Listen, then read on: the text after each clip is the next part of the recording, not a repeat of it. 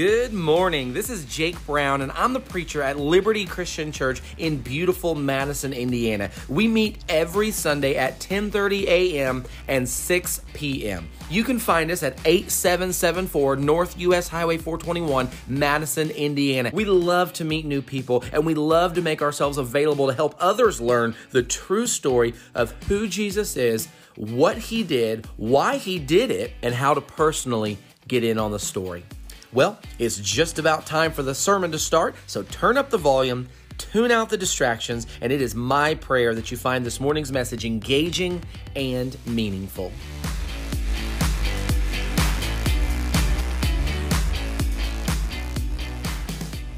Willie Mays, Simone Biles, Jim Brown, Tiger Woods, Usain Bolt, Michael Phelps, Roger Federer, Wayne Gretzky, Michael Jordan. In their respective fields of baseball, gymnastics, football, golf, sprinting, swimming, tennis, hockey, and basketball, these people are considered by many to be the greatest of all time. They are fun to watch. They are or were supremely talented at their craft. They are interesting to learn about. Their stories are impressive. Their abilities are clear to anyone familiar with what they are doing. But their greatness is subjective, of course. Undoubtedly, some will argue that they thought someone else was greater. And while I do appreciate what they've been able to accomplish, it must be said that even if you do agree that these people are the greatest of all time in their respective fields, they are still just the greatest of all time to play a game. Now, we could try to determine the greatest in more noble arenas, perhaps. We could try to figure out who is the greatest mayor of all time, the greatest president of all time, the greatest teacher of all time, the greatest entrepreneur of all time. We could even attempt to finally determine who actually is the world's greatest boss. But the fact remains, just like our list of athletes, these would all be men or women who were the greatest something of all time. This morning, as we continue in our new message series looking at Paul's letter to the Colossians, we're going to dig into a passage where Paul describes the greatest of all time, period. There is none like this man. Who he was, what he did, his whole story, it's incomparable. In fact, many of you are probably holding Bibles right now that have provided a subheading for this passage, which says something like the incomparable Christ. Because he is.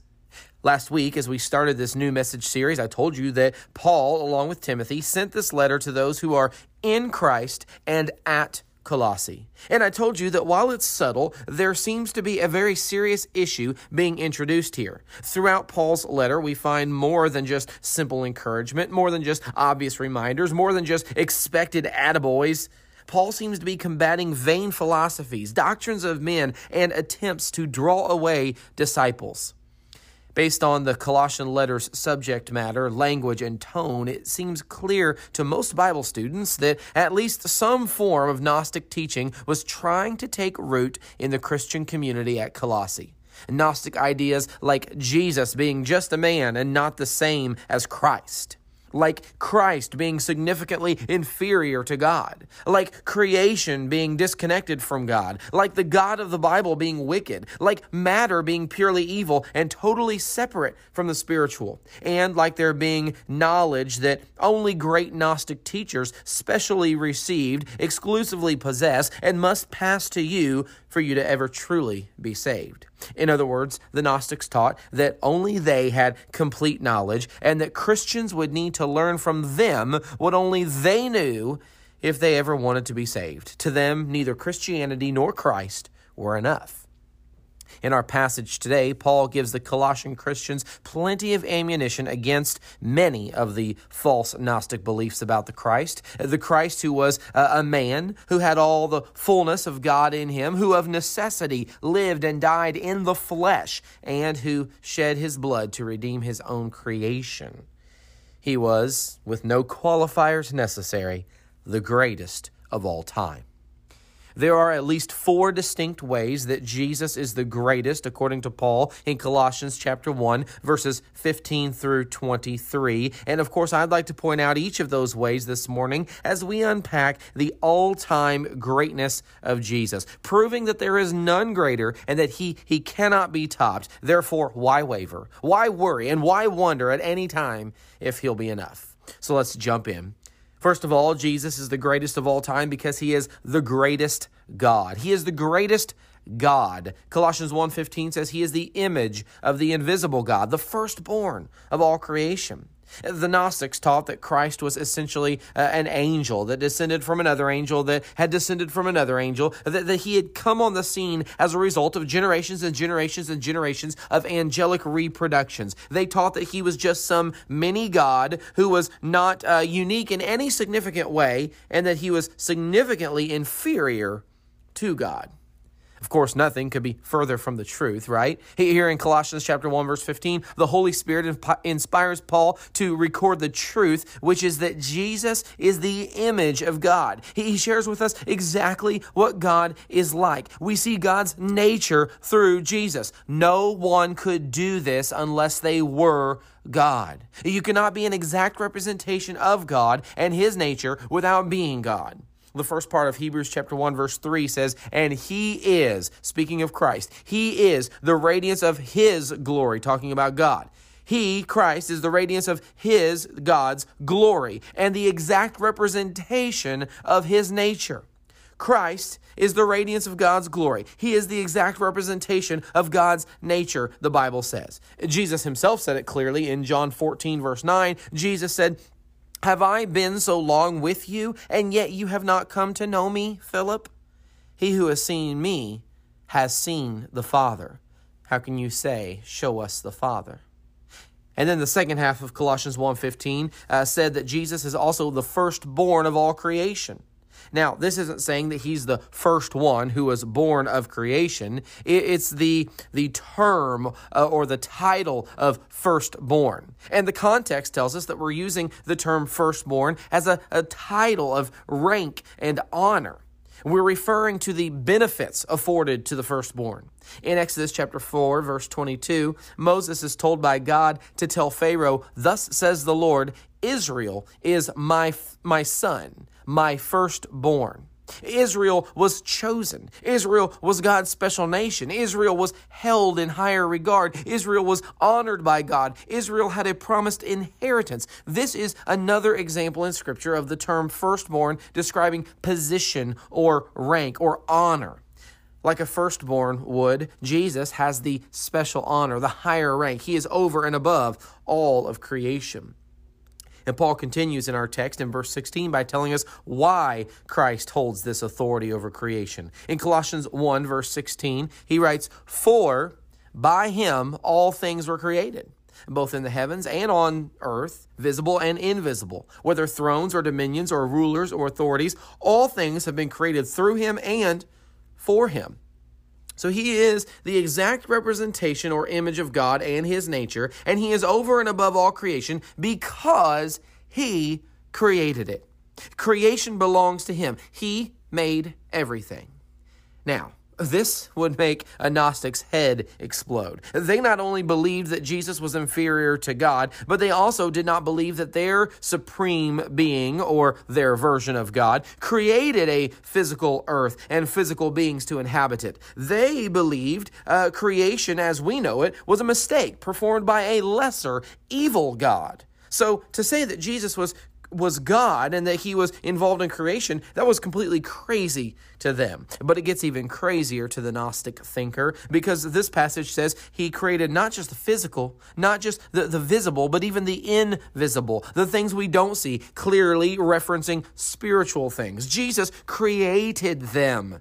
Thrones, dominions, rulers, authorities. He created those spiritual ranks. But wait, there's more. He didn't just create it, he created it on purpose. It was no accident. The scripture says here that all things were created through him and for him. He wasn't some lesser God who was working on something and went, uh-oh, what did I just do? No, he's the one and the only true God who not only created, but created for himself. Creation has a purpose, a good purpose. I'd like to encourage you to think about that the next time you start feeling down.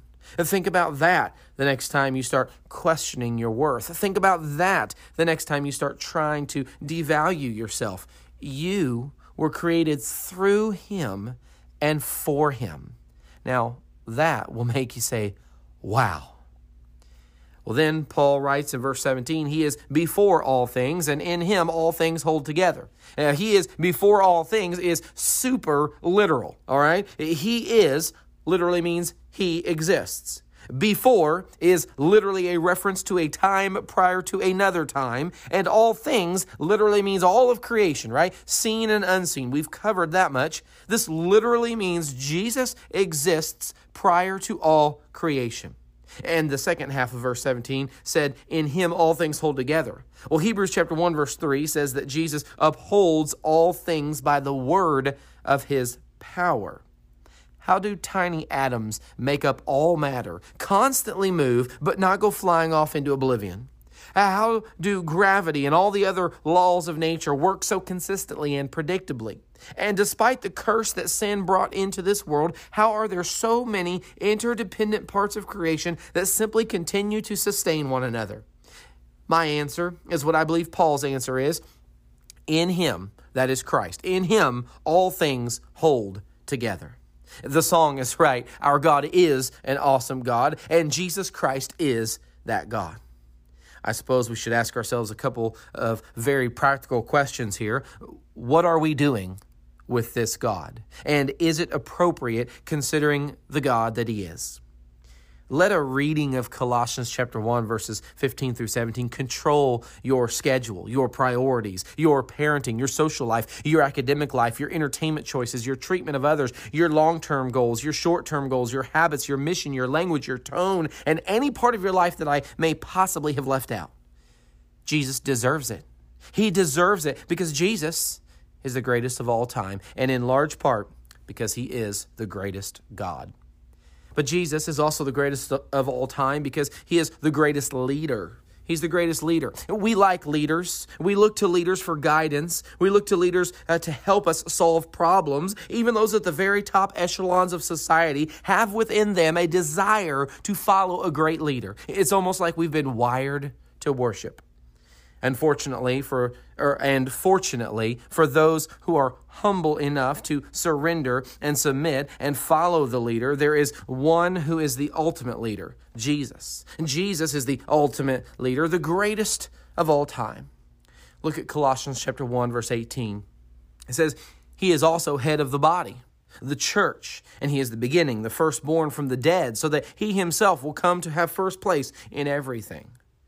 Those of us who are part of the body of Christ, the church of Christ, we have access to the greatest leader of all time. He's the head. We are the body. He gives us direction. He gives us instruction. He gives us mission. He gives us solutions. He gives us purpose. The head contains the message. The body participates in sharing that message. And our head, our leader, this verse says, is the beginning.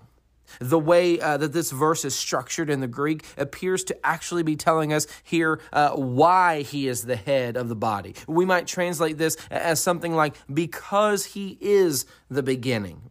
Okay, the word that Paul uses here for beginning means that Jesus is the power, or he's the source. Jesus is the originator of this new creation, the church. He is the firstborn from the dead. 1 Corinthians chapter 15, verse 20 says it like this, but now Christ has been raised from the dead, the first fruits of those who are asleep. Now, first fruits clearly implies that there are more to come. Christ is the first of more to come. Now, who would the more to come be? Who would they be? Who are the others who would also raise from death to eternal life like Jesus? Those who faithfully trust and obey him. Those who are part of his body here on earth, the church. It's no wonder this Jesus was made head of the church. But at the very end of verse 18, Paul points out something very important. He says, so that he himself will come to have first place in everything. So don't think of Jesus as being head of only the church. He is head of the church, but he's going to come to have first place in more than just that. He will come to have first place in everything. Philippians chapter 2, verses 9 through 11 says it like this, for this reason also God highly exalted him and bestowed on him the name which is above every name, so that at the name of Jesus every knee will bow, of those who are in heaven and on earth and under the earth, and that every tongue will confess that Jesus Christ is Lord, to the glory of God the Father. Jesus is over and above, superior, preeminent in everything. The living, the dead, on earth, under the earth, seen, unseen, physical, spiritual, you name it. And Colossians 1:19 says, "For it was the Father's good pleasure for all the fullness to dwell in him." Now, the fullness of what, do you suppose? Well, Colossians 2:9 says, "In him all the fullness of deity dwells in bodily form." In him all the fullness of deity dwells in bodily form. It is pleasing to God the Father for his Son, the greatest leader of all time, to possess the fullness of Godhood within himself. Can you think of a better leader than the one who was also himself fully God? Now, ask yourself, as I ask myself, what are we doing as individuals to follow the direction of the greatest leader of all time? What are we doing as parents and grandparents to follow the direction of the greatest leader of all time? Men of the church, what are we doing as leaders to follow the direction of the greatest leader of all time? Women of the church, what are you doing to follow the greatest leader of all time? You see, leaders are meant to be followed. Those who follow are meant to trust and obey the leader. Now, the greatest leader of all time has literally invited you, yes, you, to follow him. Are you trusting, obeying, and following him? If your answer is no, start fixing that right now. If your answer is yes, I would follow up with the question, can you do better? Does he deserve for you to do better? You will inevitably say yes, and I will encourage you with, so start now. So start now. Jesus is the greatest of all time, in large part because he is the greatest God and the greatest leader. But Jesus is also the greatest of all time because he is the greatest Savior. He's the greatest Savior. After Paul writes in verse 19 that it was the Father's good pleasure for all the fullness to dwell in him, Paul writes in verse 20, "And through him to reconcile all things to himself, having made peace through the blood of his cross. Through him, I say, whether things on earth or things in heaven." So Jesus is not only the God who created and holds all things together. He's not only the great leader who is head of the church and above all things. He, of course, is also our Savior. The world calls a lot of people a savior of sorts. The world treats a lot of people like a kind of savior, but Jesus actually is our Savior. He doesn't just fix our current lives and give us peace for now. He has solved our sin and death problem. He has made forgiveness of sin and eternal life possible. He has made those things available to whoever will come to him. And Paul points out here that he's the Savior of all creation, not just you and me, not just human beings. In Romans chapter 8, Paul talks about how all of creation groans, as we do, for the day when all will be set free from slavery of corruption. When all will be set free from the slavery of corruption. It was the Father's good pleasure for Christ to fulfill God's eternal purpose by restoring his entire creation to harmony and submission to his authority. Now, I don't know about you, but thinking about it like this actually increases my desire to willingly submit to his authority and to live in harmony with his will. Because there are going to be some people and some beings, like the devil, who will not be submitting voluntarily, but will instead be brought to their knees in the end and will be eternally punished because they rejected and they rebelled against the Savior.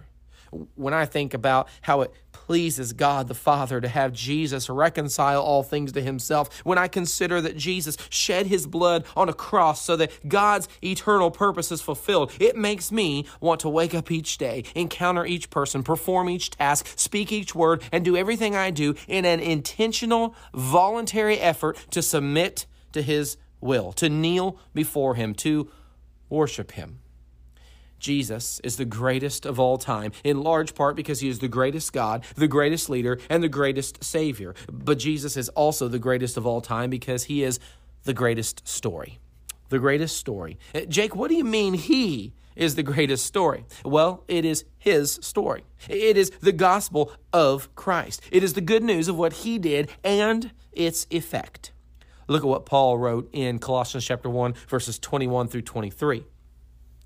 "And although you were formerly alienated and hostile in mind, engaged in evil deeds, yet he has now reconciled you in his fleshly body through death in order to present you before him holy and blameless and beyond reproach, if indeed you continue in the faith, firmly established and steadfast, and not moved away from the hope of the gospel that you have heard, which was proclaimed in all creation under heaven, and of which I, Paul, was made a minister.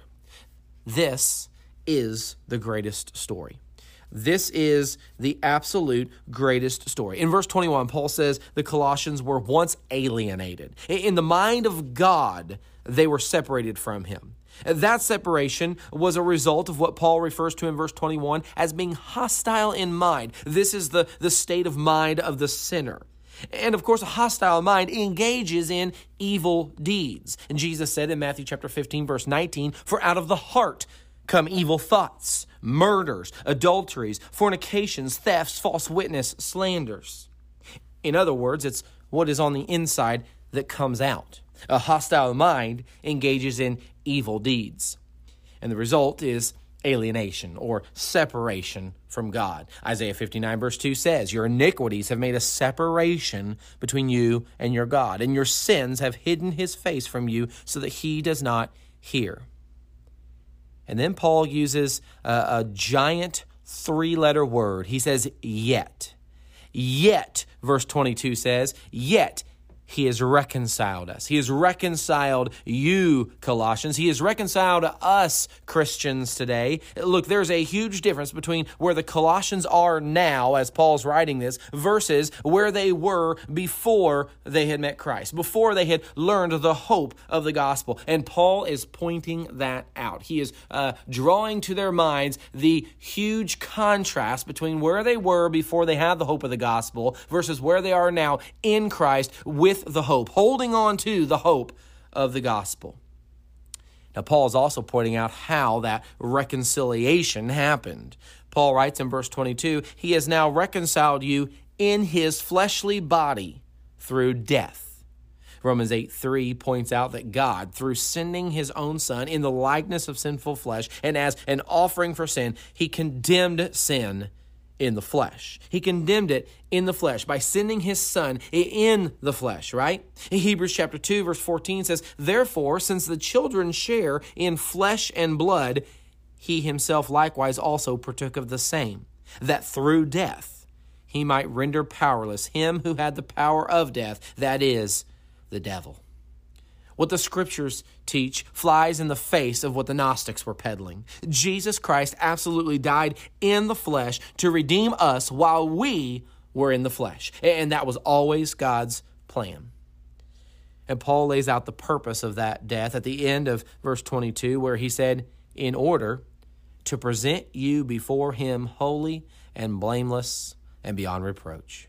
Christ's death was so that we could be presented in three ways, according to what Paul says here. Holy refers to something that is set aside and dedicated to God, or something that is made free from sin. As Christians, we are both. We are both set aside, dedicated to God, and we are made free from sin. Blameless means that we are like a sacrificial animal without flaw or blemish, and therefore worthy to be offered to God. Romans 12 talks about our bodies being living sacrifices to God.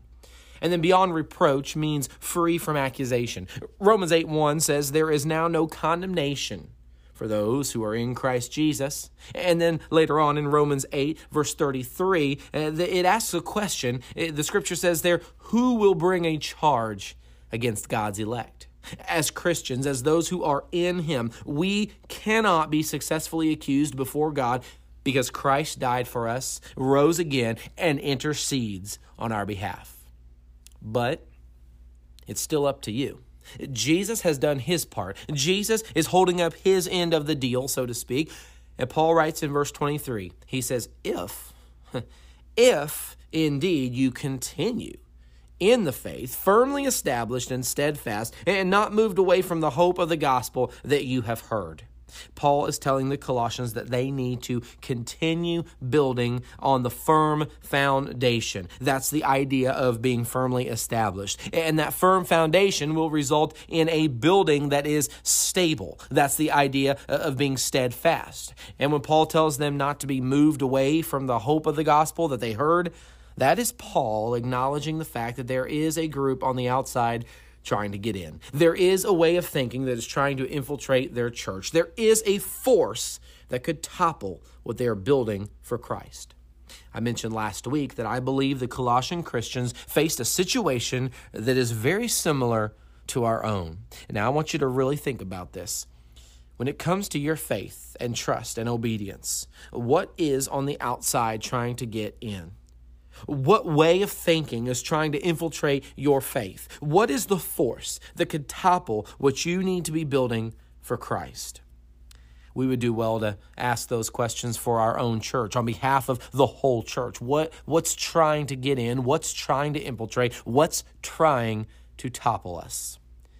The remedy is continuing in the faith, firmly established and steadfast, and not moved away from the hope of the gospel that we have heard. Like the Colossians, we are surrounded by a plethora of competing worldviews, cults, denominations, critics, atheists, postmodernists, and 1,000 others. We just need the reminder that Paul gave the Colossians. We need to see Jesus as the greatest of all time, the greatest God, the greatest leader, the greatest Savior, and the greatest story. There is none greater, and he cannot be topped. Therefore, why waver? Why worry? And why wonder at any time if he is enough? Give and live your life for the greatest of all time.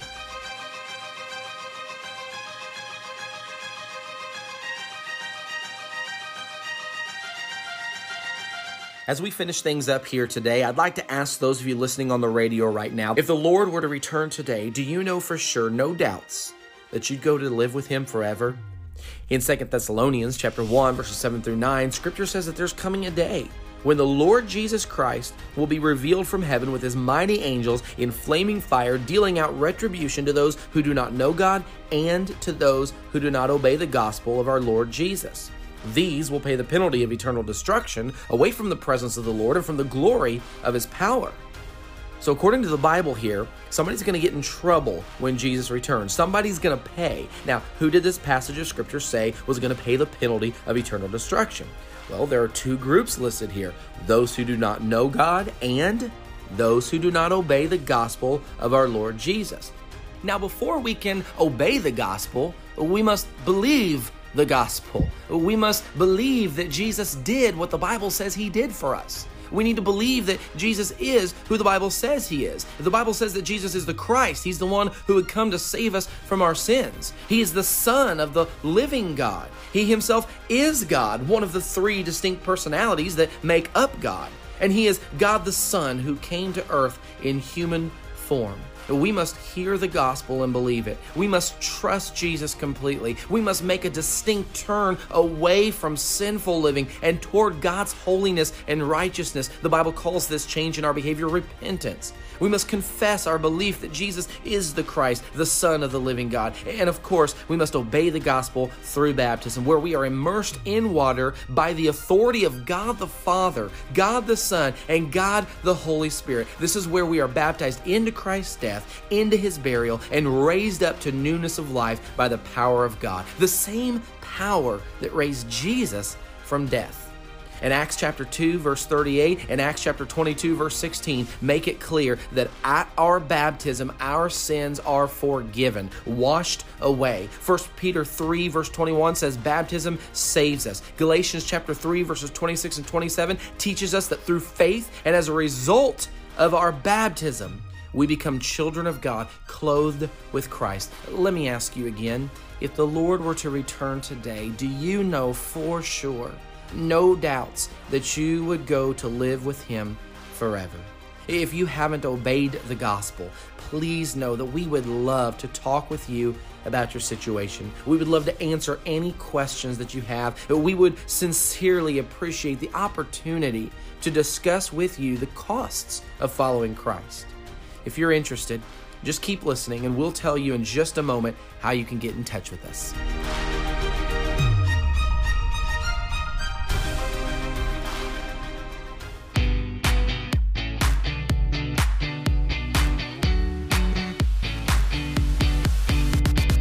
You've just listened to the current sermon from Liberty Christian Church, the very same sermon that you would have heard today in person at Liberty. I'm Jake Brown, and on behalf of the church, I want to thank you for listening to today's broadcast. If you're in the area, I want to encourage you to join us in person at Liberty Christian Church. We meet each Sunday at 10:30 a.m. and 6 p.m., and I'd love to encourage you to come to both services. Our address is 8774 North US Highway 421, Madison, Indiana, and if you'd like to call us, just call 812-273-1518. If you'd like to send us an email, you can do that directly from our website, www.liberty-christian.com. But again, we'd love to have you join us in person if you're physically able to do so. Remember, we love you, God loves you, and it is our prayer that He will bless you this week as you seek His truth.